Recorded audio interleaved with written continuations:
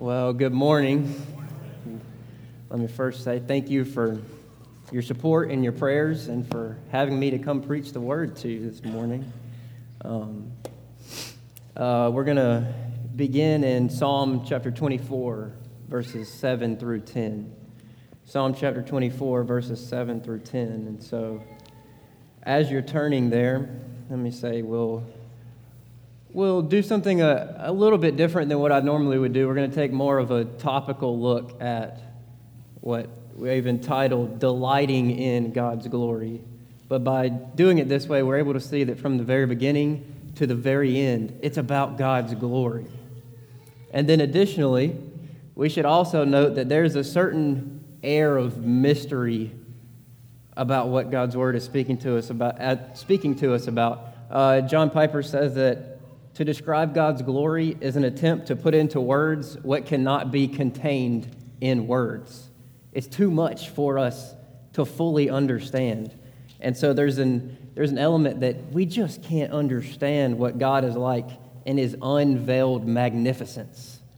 And so we pray this morning that we'll get just a small taste of God's glory and how beautiful of a thing it is. And so let's read Psalm chapter 24, verses 7 through 10. Starting in verse 7.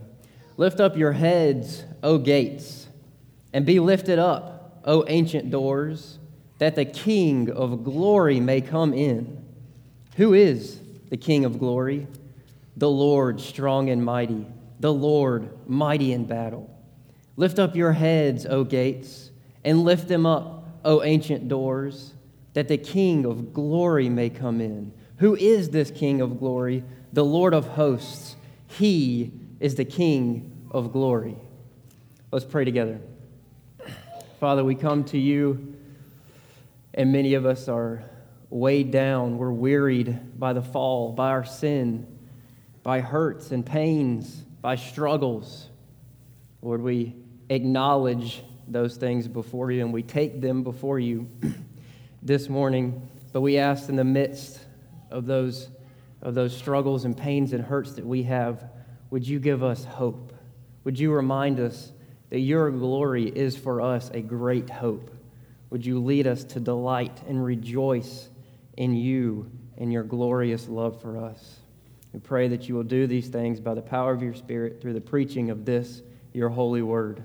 And we pray in Jesus' name, amen. When I was just barely in high school, I went to a weekend retreat with an organization called Fellowship of Christian Athletes. And so they take us there, and then they put you in a group outside of the group that you came with. So I'm with these random people, and I'm super shy, and I have no idea what to do with myself. And so I'm there, and it made me very uncomfortable, but then at the same time, it was a weekend of worship like I had never really worshipped before. And so we were singing and putting our arms around each other, and we're pouring out our hearts to God. We're hearing God's word, and we could say, oh, maybe it was too emotional, or it was too charismatic, or it was too whatever. But for my little ninth grade heart, it was a foretaste of God's glory.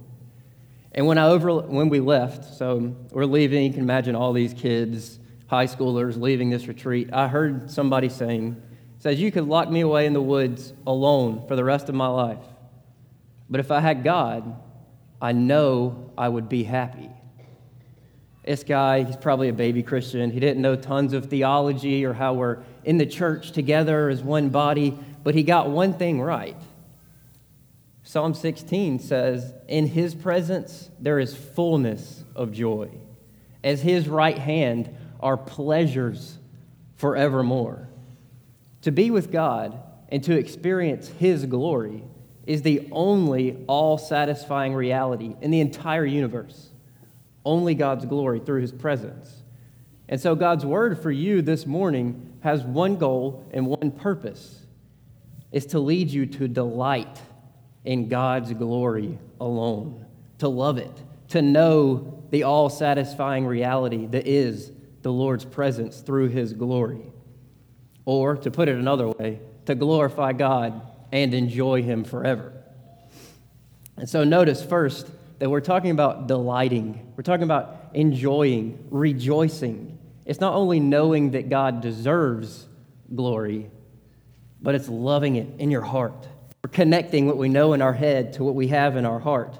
And so we start first by laying ourselves open and bare before the Lord, taking our hurts to Him, taking wherever we are in our lives to Him, and to say, Lord, here I am, teach me. And so our verse, let the King of glory in. We're saying to the King of glory, Lord, come, teach us, show us, change our hard hearts, show us how to delight and love you. And so we start with a posture of openness before. And then we go to the very beginning. Point number one is this: you are created for God's glory. The very beginning. So flip over to Genesis chapter 1. You are created for God's glory. And as you're turning there, we know that Isaiah 43:7, it says, He formed and made you for His glory. And then we know that the psalmist in the book of Psalms says that heaven and earth declare the glory of God. And so then we see in Genesis chapter 1, verse 26 through 28, we see, then God said, let us make man in our image according to our likeness, and let them rule over the fish of the sea, and over the birds of the sky, and over the cattle, and over all the earth, and over every creeping thing that creeps on the earth. God created man in His own image. In the image of God He created him. Male and female He created them. You see, God is creating a world based on all the teaching of the Bible. God is creating a world that reflects Himself because He is the King of glory. John Calvin says there's no spot in the universe where there is not at least some sparks of His glory. And so then we see in Genesis, at the pinnacle of creation, He creates man and woman in His own image, the image of the King of glory. You are created to be an image bearer of God's glory. And so do you want to know what your purpose in life is? What am I here to do? It's to be a mirror reflecting the glory of the King of glory. And how do you do that? Verse 28 in Genesis, God gives Adam and Eve, He gives us, humankind, through them, dominion or rule over the earth. Go out, subdue it, rule it for His glory. And so God is this great artist creating a world that grows in glory. He's saying, spread my glory all over the world. And then God places His people, mankind, humankind, He places them over the earth and says, rule it on my behalf. Rule it on God's behalf. And so you, a ruler under God, meant to go out to bring the world to glorify Him. So we go out to all the earth, every single area of life. We create things. We work the earth. We till the earth. We develop the earth with cities and towns and beautiful gardens. We are developing God's creation with the resources that He gave us, and we're fanning those sparks into a beautiful flame of the glory of God. That is what you're created to do, to reflect the glory of the King of glory. And it's in that you find fulfillment and rest, because you were made to do it. That's your purpose in being here. But we make the same mistake that Adam and Eve made, so many years ago. In Genesis 3, just shortly after this, the serpent comes to Eve, and he said, did God really tell you not to eat of the tree? Did He really mean that? Or maybe God's just holding you back. Satan says, if you reject God, if you turn your back on God, you can reflect your own image. Satan says to you, God wants the glory, and that's just selfish. He wants to keep you from being great and mighty and influential. Satan tells us, you can be the King of glory. You can make your own kingdom. And we believe it, just like Eve. We believe it. We live selfishly. We turn our backs on God. We turn our backs on our neighbor. We seek our own good, our own fame, to make our own name great. And so point number 2 is this: you fall short of God's glory. Number 2, you fall short of God's glory. Here we're going to turn to Romans chapter 3, verse 23. Romans chapter 3, verse 23, and we're seeing that sin is rejecting God's glory. 3:23 in the book of Romans says, "For all have sinned and fallen short of the glory of God." This may be a super familiar verse for some of you, and so let's try to make it real to us. Let's try to make it come alive. Think about this. To fall short of something, we think, okay, you missed it. You fell short. You missed the mark. But there's something more. To fall short is also to lack something. And so, sorry, Coach Kauser, I actually have a basketball illustration, so... But think about it. If you're playing basketball and it's the end of the game and you're down by 2 points, and so you're going to shoot a three-pointer and you're going to win the game. And so you pull up and you pump fake and the guy goes flying by you and you shoot and the ball goes up and everybody's saying, yes, we're going to win. And then it falls short. It's an air ball. Yeah, you missed the basket, but you also lost something. You lost the game. You didn't win the game. In the same way, you have had the glory of God. You could be doing the thing that you were created to do, but you don't. You turn your back on it. You miss the mark. You don't have the glory of God. You seek your own glory. Romans 1:23 says that you exchange, that's a key word, you exchange the glory of the immortal God for images resembling mortal man. You exchange God's glory for things that are never going to be enough. And so ask yourself, what do I truly desire? What do I love most in this world? The opposite perspective is to say, what do I run to calm my deepest fears? What is it that I need in my heart? The answer to those questions will tell you what you're really living for. And if the answer isn't the King of Glory, then you've made what we'll call the suicidal exchange. You've exchanged something of infinite value and beauty, the very thing you were created to do, and instead you run after some fleeting and inferior substitute. If you read the book of Jeremiah, in chapter 2, God says, be appalled, be desolate, despair. Why? Because God's people have turned their backs on him. He says, how dare you turn away from the King of Glory? How dare we turn away from the King? The campus minister, the RUF campus minister at Erskine, he tells this great illustration. His name is Paul Patrick, and he'll say, hey, do you know how to kill an Arctic wolf? And of course, you're like, no, Paul, I don't know how to kill an Arctic wolf. And he says, okay, well, let me tell you. And he says, all you need to kill an Arctic wolf is this. You need a decent-sized stick, you need a sharp blade, and you need a small dead animal. Okay? Now, here's what you do. You take the stick, you tie the blade to the end of it, so it looks like a spear. Then you take your small animal that's dead, and you put the blood on the blade. And then you take the blade out to the snow. You're in the Arctic. You freeze it on the blade, and then you bring it back. And then you fill it, put some more blood on it, you take it out, and you freeze it. And you do this over and over until you have this spear with this frozen blood massed on it. And then what you do is you go outside, you stick your stick in the snow and let it sit there, and then you go to bed. You just go to sleep. Well, while you're asleep, the Arctic wolf, he smells the blood, and he's hungry.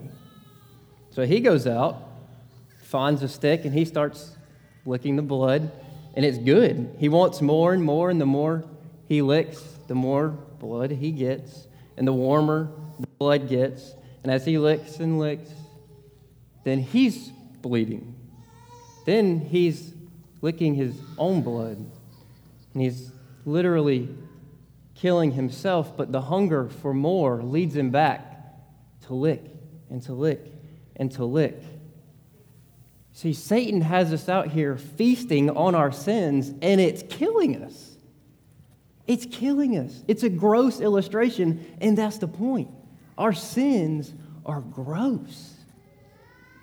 Satan comes and says, God is just selfish. He wants all the glory. He wants to hold you back. He's just keeping you from living the good life.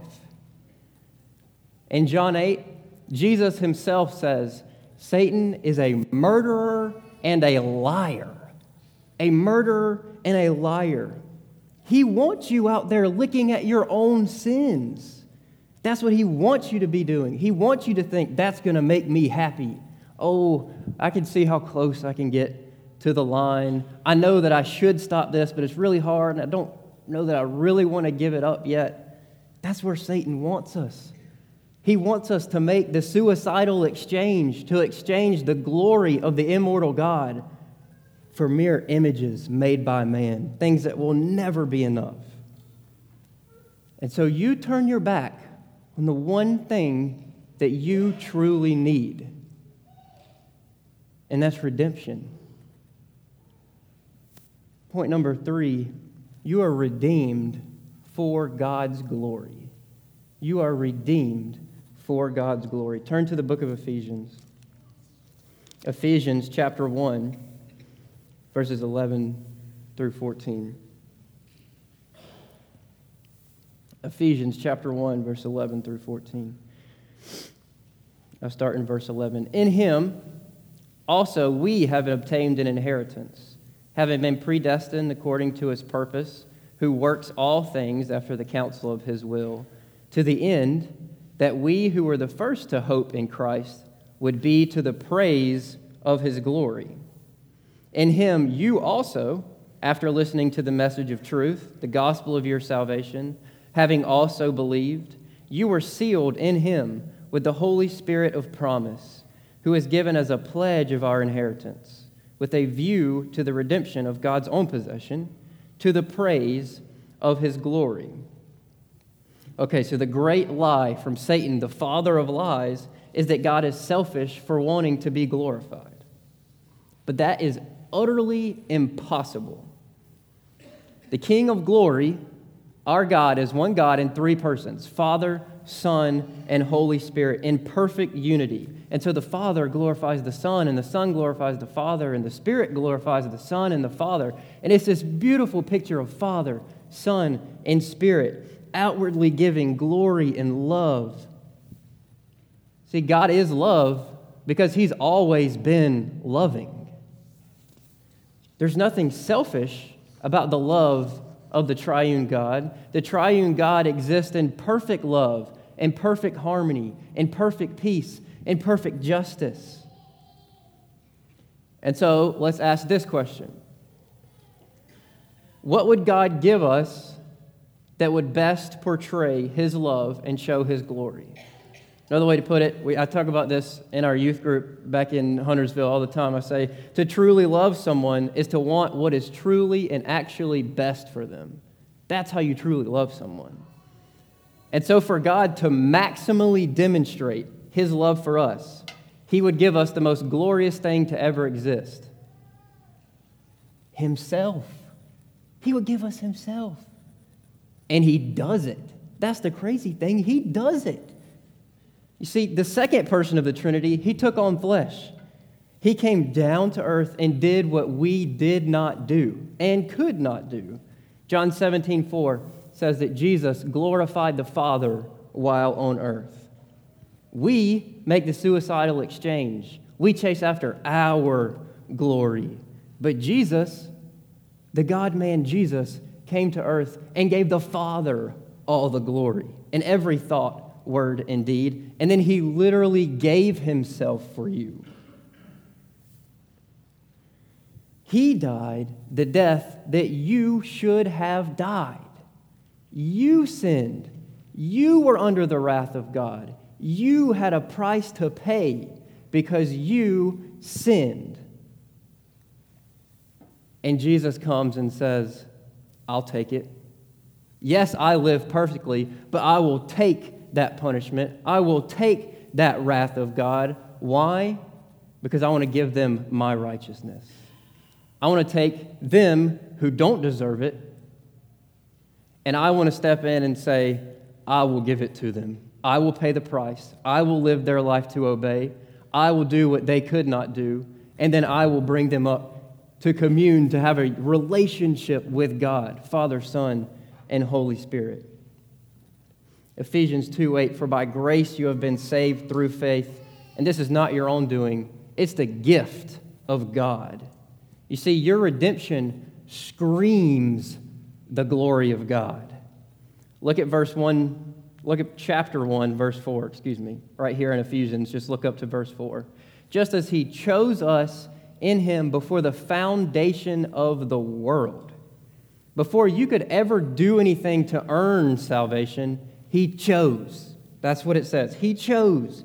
Then, theoretically, you're born into the world, you get your theoretical chance. Well, you've already blown it.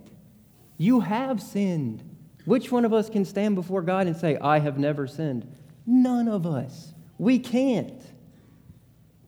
And so that's the great gift of salvation. Christ comes, obeys. Christ comes, pays the price. Christ comes, gives you his righteousness by sending his Spirit who turns you away from the suicidal exchange, brings you back to him, and then says, all you need is faith. Receive Christ and rest in him, and you will be saved. Your salvation screams God's glory because you didn't do it. Christ did it, and he gives it to you as a gift. He says, here, take what is mine, and I give it to you. The inheritance that I was due for the obedience of Christ, Christ says, you can have it. Join me in heaven with the Father and the Spirit. Why? Because he loves. Because he shows us his glory and his wonderful love when we don't deserve it. And so if all of this is true, if God's glory is demonstrated in him giving us himself, then we can say God's glory is our highest good. The best thing for you is God's glory. It is the best thing for you. Now that's something to rejoice in. That's something to delight in. God's glory is your good. Delight in it. Love it. Rejoice in it. But here's the thing. If you stop there, Paul says you haven't gone all the way. You haven't fully understood if you only stop there.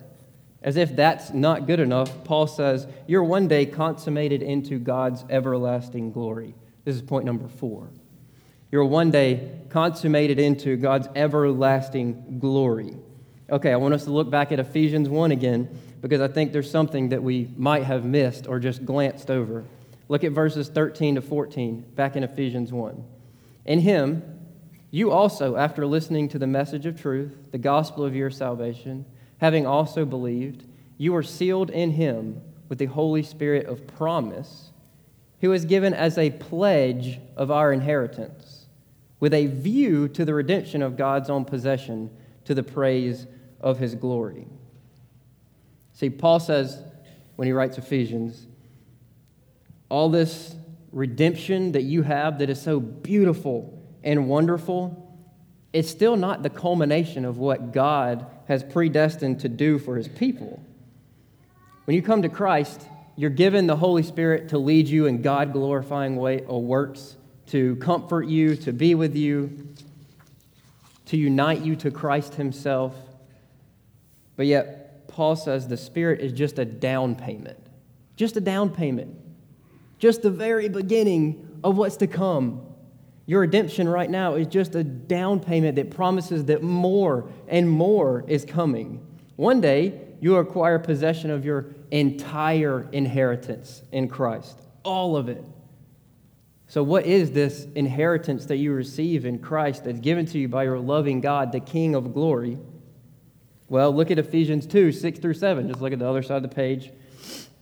6 through 7, and Christ raised us up with him, that is Christ, and seated us with him, that is Christ, in the heavenly places in Christ Jesus, so that in the ages to come he might show the surpassing riches of his grace in kindness toward us in Christ Jesus. Entire inheritance is to be with Christ in the coming ages, where God is going to show you the surpassing, immeasurable riches of his grace and kindness in Christ. Did you catch that? The Father uniting you to his Son, so that in the coming ages, in the new heavens, in the new earth, this is when you receive a second resurrected body, when there is no sin, when our sins and our pains and our hurts and all of these circumstances that are holding us down in this life, they will be gone. There is no more sin in the new heavens and the new earth. That's it. And so we see redemption and our salvation now. We see it, but we see it darkly. We don't see it perfectly clearly because sin is holding us back. In the new heavens and the new earth, it's like open the curtains, yank the blinds up, the light comes in, and you see Christ's glory. There is nothing holding it back. There is no sin. And when there's nothing holding it back, then God is going to show you something that is immeasurable. What's immeasurable? God's glory is immeasurable. It's an immeasurable, ever-flowing tsunami of grace and kindness. So let's think about this. Remember, we're connecting our heads to our hearts. God is infinite, always has been, always will be, goes on forever and ever and ever and ever and ever and ever. God is infinite. His majesty and his glory goes and goes and goes. He is the King of glory. But you and I, me and you, we're finite. We were created here. We pass away here. We're finite creatures. We're not infinite. We haven't always been. And so we can never know everything. We can never fully understand forever both ways. We can't quite wrap our minds around that. And so if God's glory goes and goes and goes forever, if we can never fully grasp God's glory, then what will eternity be? It will be nothing less than exploring the immeasurable riches of God's grace forever. In C.S. Lewis's The Chronicles of Narnia series, the last book is called The Last Battle. They've finally gotten to the end of all these stories, and they've been brought to what he calls the new Narnia, which is like pointing to the new heavens and the new earth. They're in the new Narnia. It contains everything good from the old Narnia, but it's even better. And then Lewis says this. Listen to this. He says, "But for them, it was only the beginning of the real story. All their life in this world, all their adventures in Narnia, had only been the cover and the title page. It was just the down payment. The beauties and wonders of this is just the down payment." He goes on, "Now, at last, they were beginning chapter 1 of the great story, which no one on earth has read, which goes on forever, in which every chapter is better than the one before." Brothers and sisters, we go further up and further into God's glory and love and grace forever. The Pastor John Piper puts it this way: it will take an infinite number of ages for God to be done glorifying the wealth of his grace to us. The new heavens and the new earth are nothing less than a never-ending, ever-increasing discovery of more and more and more of God's glory, with greater and greater and ever greater joy and delight in him. If you know Christ, that is your destiny. That is what Christ predestined to do for you before the foundation of the world. He said, "I'm going to show them my love and kindness, and I'm going to do it for the rest of eternity, and they will know my glory." Wow. Talk about more than we can put into words. You can't. You can't put it into words because it's God's glory. And so what do we say? We say, "Lift up your heads, O gates, and be lifted up, O ancient doors, that the King of glory may come in." And who is the King of glory? The Lord, strong and mighty. He is the King of glory. Oh, my friends, do you know this King of glory? Do you know the King of glory that created you? Do you know the King of glory that you fall away from? Do you know the King of glory who gave himself for you to redeem you? And do you know the King of glory who will show you the immeasurable riches of his grace forever? As we go from sermon into the Lord's Supper, let this table be your call to come to Christ. Do you want to know God's glory? Do you want to see God's glory? Then see it here in the body and the blood of Christ, where his love was demonstrated to us on the cross as Christ gave himself for sinners like me and you. He gave himself. Jesus says to those of us, me, you, who have fallen short, he says, "Come to me, all who are thirsty, and I will give you drink." He says, "Come to me, all who are hungry, and I will give you food." Jesus Christ is the only thing that can satisfy that gaping black hole in your heart. Only he will be enough. And he's here. He's here through the presence of his Holy Spirit. In this supper with the body and the blood of Christ, symbolized in bread and wine, the Spirit unites you to Christ. That's why you can only come when you know Christ, because you are united to him, to commune in fellowship with Christ. And so when you take this supper and you are experiencing, remembering God's glory manifest in the cross of Christ, what are you doing? You have a foretaste of God's glorious presence. And what does that foretaste do? It points you forward to the consummation where it will be forever of feasting on God's presence, forever of being with Christ. And so you come to this table, you are doing something. You are experiencing God's glory through the power of his Spirit. And so let this be your call. Taste and see that the Lord is good and come to him today.